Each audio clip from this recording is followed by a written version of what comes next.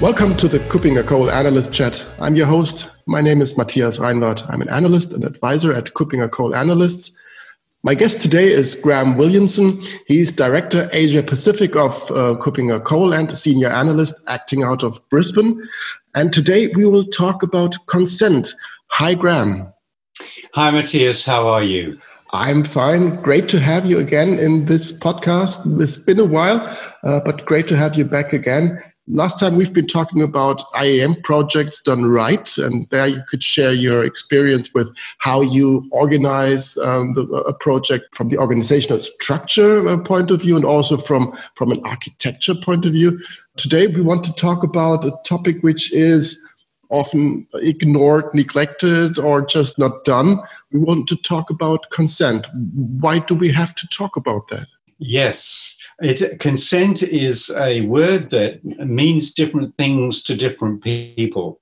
It is, of course, important to identity and access management professionals because consent is part of the services that they must support with the identity environment within their organization. But then you've got like the service providers who are collecting users' consent, and they've got a different view of what they have to do there. And then there's the lawyers, because the lawyers now are being involved very much in consent, managing user rights.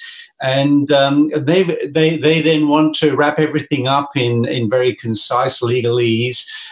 So we've got different groups that are considering consent. And because of that, I think it's something that we should just address as from an identity professional's point of view to make sure that what we're doing as we're putting together an identity and access management environment accommodates what needs to be done when we're collecting and managing user consent. As I'm acting out of Germany, which is Europe, which is GDPR, which is requiring consent being handled in an adequate manner, and you are acting out of Asia Pacific, is there a common ground that we can look at when we are talking about consent? Is there a common denominator that we could consider as being given, knowing that we both are not lawyers? In Asia Pacific, we very much follow the GDPR lead. So Europe is considered a leader when it comes to identity and access management, and indeed what's happening in the consent space. I would go so far as to say that in Asia Pacific we've got a long way to go. But in terms of like just in Australia, for instance, there's a lot happening now in the consumer data rights space, which is directly related to consent. So it's something that's becoming much more important globally. And so I think it's very appropriate that we talk about consent and start to formulate in our minds how we need to proceed. But the answer to your question is very much we do follow the European model and what's happening in that space. Okay, so when we want to implement consent in a way that adheres to what you just mentioned, to GDPR as the guideline, and that is relevant for almost anybody, then how do you implement that when it comes to providing adequate consent management solutions as part of an IAM solution? How do you start? Well, the first thing you do is you do not allow the bad practice that we've seen in the past to continue. So, for instance, in many cases, a service provider simply provides an agree button that a user is expected to click on in order to get access to the service, whatever that might be. That is no longer satisfactory. The bad practice that we've been experiencing is a service provider not explaining fully the service that is being provided. Even if that service is just provision of a document, okay, we need to be much better at telling users what that document contains. I don't know about you, but I have been disappointed many times when I download a document that I thought addressed a particular issue I was interested in, but it didn't. And because I didn't know that before I did it, I had provided my consent to the service provider that I really would have liked to have rescinded. What we need to do, too, is avoid then going too much in the other direction, where as a service provider, we ask the user to give too much information. We want them to register in order to get access to our service. Well, again, if it's simply a matter of downloading a document, I personally will not register. If it asks me to set up an account in order to download a document, I'll click away. We need to make sure that as we are providing a service, that the information that we're providing actually matches the level of service that we're providing. So if it's simply a document access, then we shouldn't be asking for any more than an email address. We need to stop the bad practice that we've been involved in before. Maybe I can just suggest what we maybe should be going to, because when we look at how we deal with consumers, there's a lot happening right now. Some of the developments in that CIAM area, in the consumer identity and access management space, are quite exciting. And we generally agreed that we do need to bring the customer along on a journey. We start with a basic relationship, and then over time, we will develop that into a loyal customer relationship. And our consent needs to follow a similar thing. As we start, we ask for basic information, and it's not until the customer's happy with that and is willing to provide more information in terms of their consent that they're providing to us that we should be looking at that strong relationship. So what the general approach now to consent is making sure that we take a customer on a journey and develop that consent relationship along with the customer journey that we are taking our customers on. And if we think of this customer journey, I assume that the customer, as the one that should be in control, should also be able to manage consent over time, to revoke or to approve more access to data. And that should be done as easily as possible. So consent management should be a real part of the overall management platform for the user themselves. Absolutely. And personally, I think this is an area where many companies are going to run into difficulty. Okay. So if we look at consent, there's basically a consent event, if you like, has three components. First, there's an act that the user will do. It might be just clicking on an agree button. It might be setting up an account, and establishing a password so they can access this site again. So there's an event. Then there's the knowledge.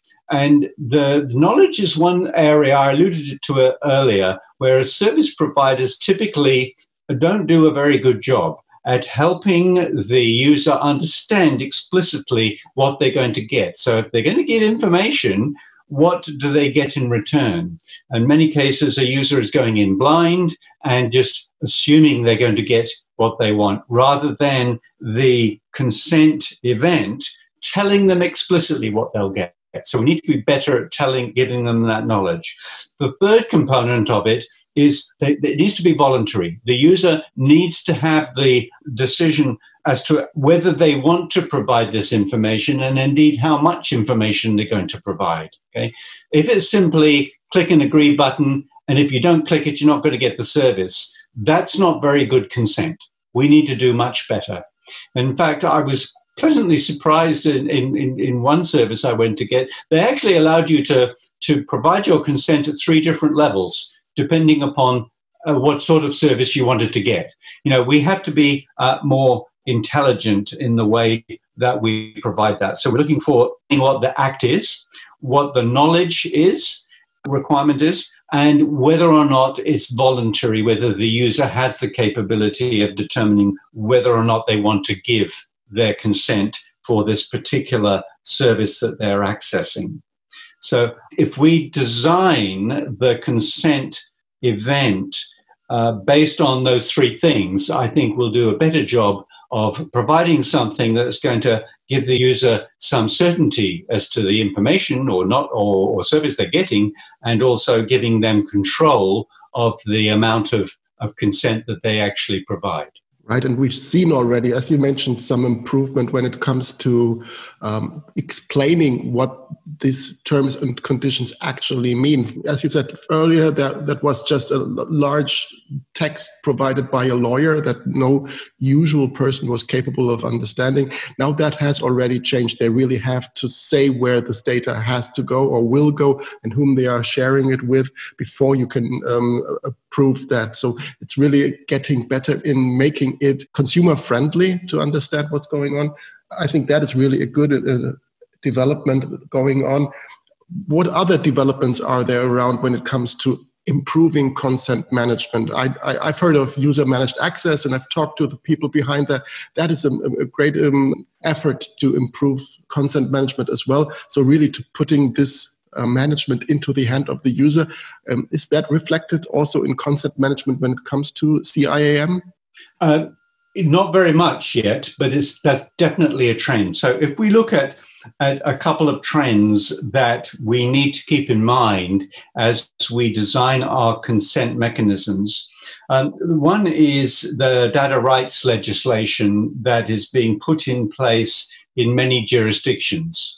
So like Australia, for instance, is putting in the consumer data rights legislation that says explicitly what is allowed when a service provider is requesting information. Now, of course, it's tied into the privacy legislation, so you can't ask for more information than you need in order to provide the service you want. You're providing, I mean. But the user wants to get a service, and the information that they should be providing is got to be commensurate with the service that's being provided. The data rights legislation is including some interesting things. So, for instance, there's restrictions on how long that consent can stay active. So it comes back to your question about the control that the user has. And the default setting is 12 months for Australian legislation. So you've got to have a mechanism, if you're collecting a user consent, to be able to refresh it or delete it in 12 months' time. Most organizations do not have that capability right now.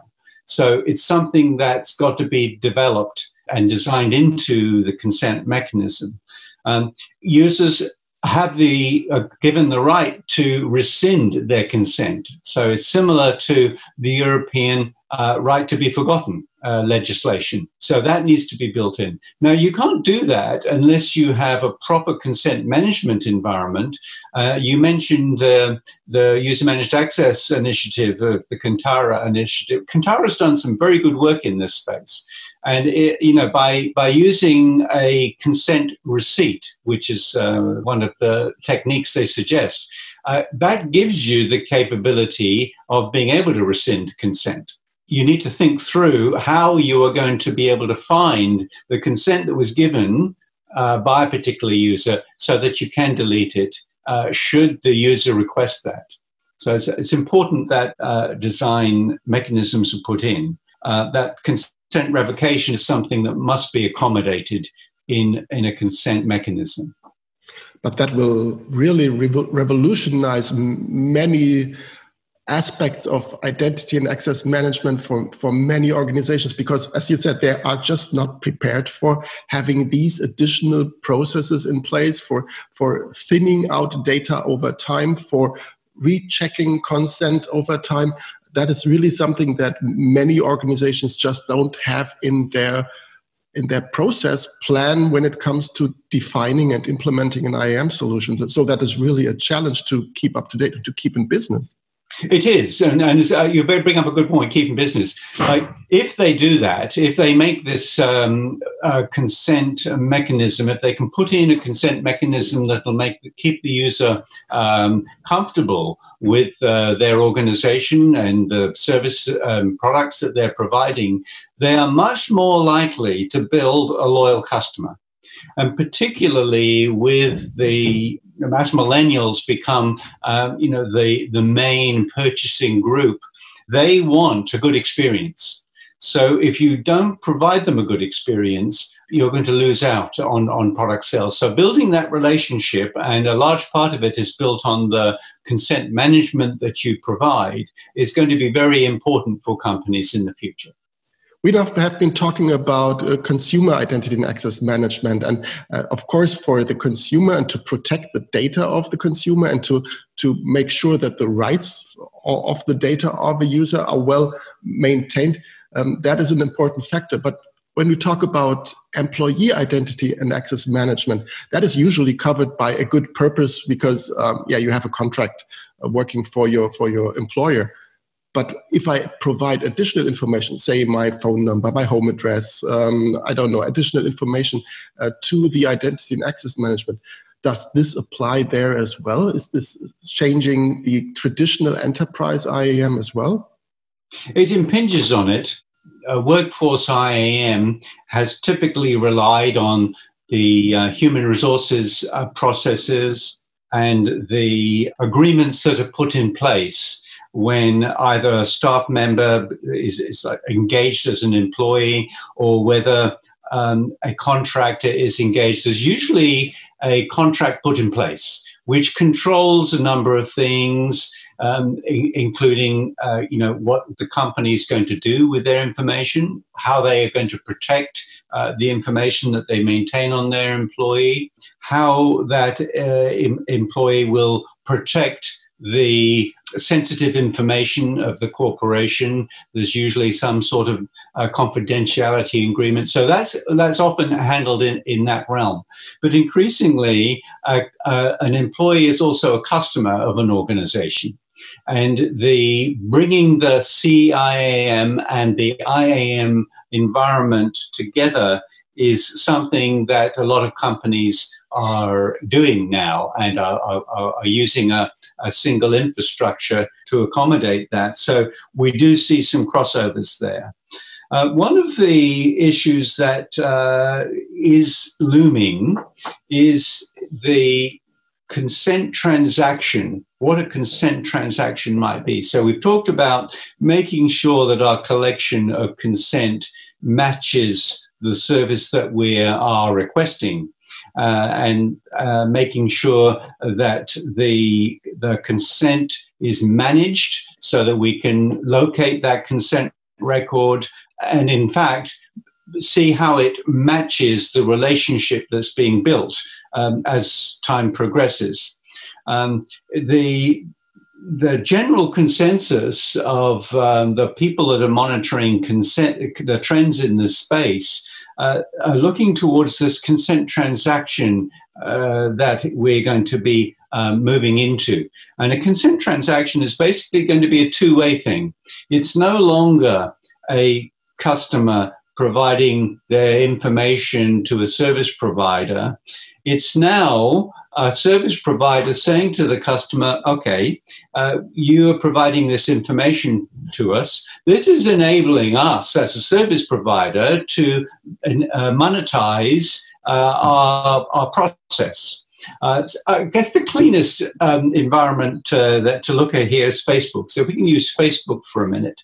They have an immense amount of information they use for their purposes, their business purposes. And we're all aware of Cambridge Analytica, which became a sort of a litmus test of how this information is being used. And some people were aghast at how much information Facebook had and how much they were using it. They shouldn't have been surprised. It's Facebook's business. And all Facebook were doing was extending, marketing practice to the capability that they now have, and it was very impressive.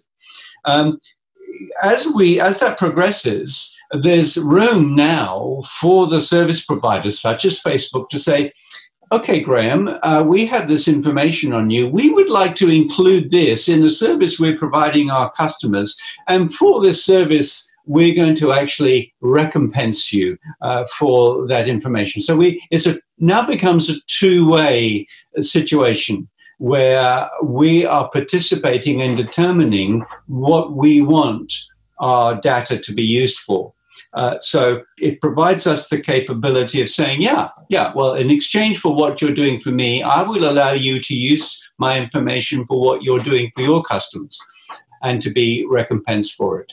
I mean, we're seeing the beginnings of this in customer loyalty programs that a number of companies use. So, for instance, my wife is very pleased to provide information to the local grocery store that then sends her coupons to use in the store in exchange for the information that she's been providing. So it's an extension of that where we're going to be seeing consent the basis for a transaction that we agree to.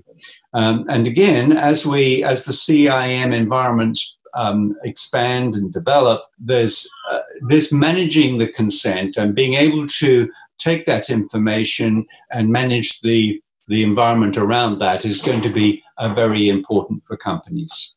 Right. So concept management is also a bit changing in the perception of those who have to do it, because it is no longer just a must, because it is a must. We can't change that. We need to do it to be compliant to regulations, but it's also an opportunity to create new business models or to extend your business models when it's done right. Exactly. And it's those companies that can glimpse the future that are going to do very well. The basic, though, is that you're quite right. It's a matter of adhering to jurisdictional regulations. So we are going to be forced as companies to do a basic level of consent, whether we like it or not, consent management, whether we like it or not. But in terms of the potential and opportunities that it brings to the foreground for us, that can be very significant. And the companies that can do that and can build that relationship with their customers, I believe, are going to do very well. Well, that was really a great closing remark for this episode of this podcast. That sums it up very good. So if we have to do it, why don't we do it properly? So I think that's a good thought for the end of this episode. Thank you very much, Graham, for joining me today for this episode on consent. Any final closing words from your side? Recommendations? Where should we start? Well, as IAM professionals, we need to make sure that the groups within our organization that are using our identity information do this properly. And so if we can lead the discussion in regard to consent development with our organizations, we will have done the companies we work for a great service. Great. Thank you very much. And as a final remark from my side, there will be a lot of information available, of course, on our website. It is already available. There will be a CIAM event, a virtual event from Copenhagen later in July or August, I think. And that will be free to join, free to register. Just join us there and join the discussion. And if you are interested in the process of joining IAM and CIAM that Graham mentioned, there is all about the identity fabric concept, all on our website. Please visit copenhagen.com if you want to learn more about that. Thank you again, Graham, for joining me, and looking forward to having another episode together with you very soon.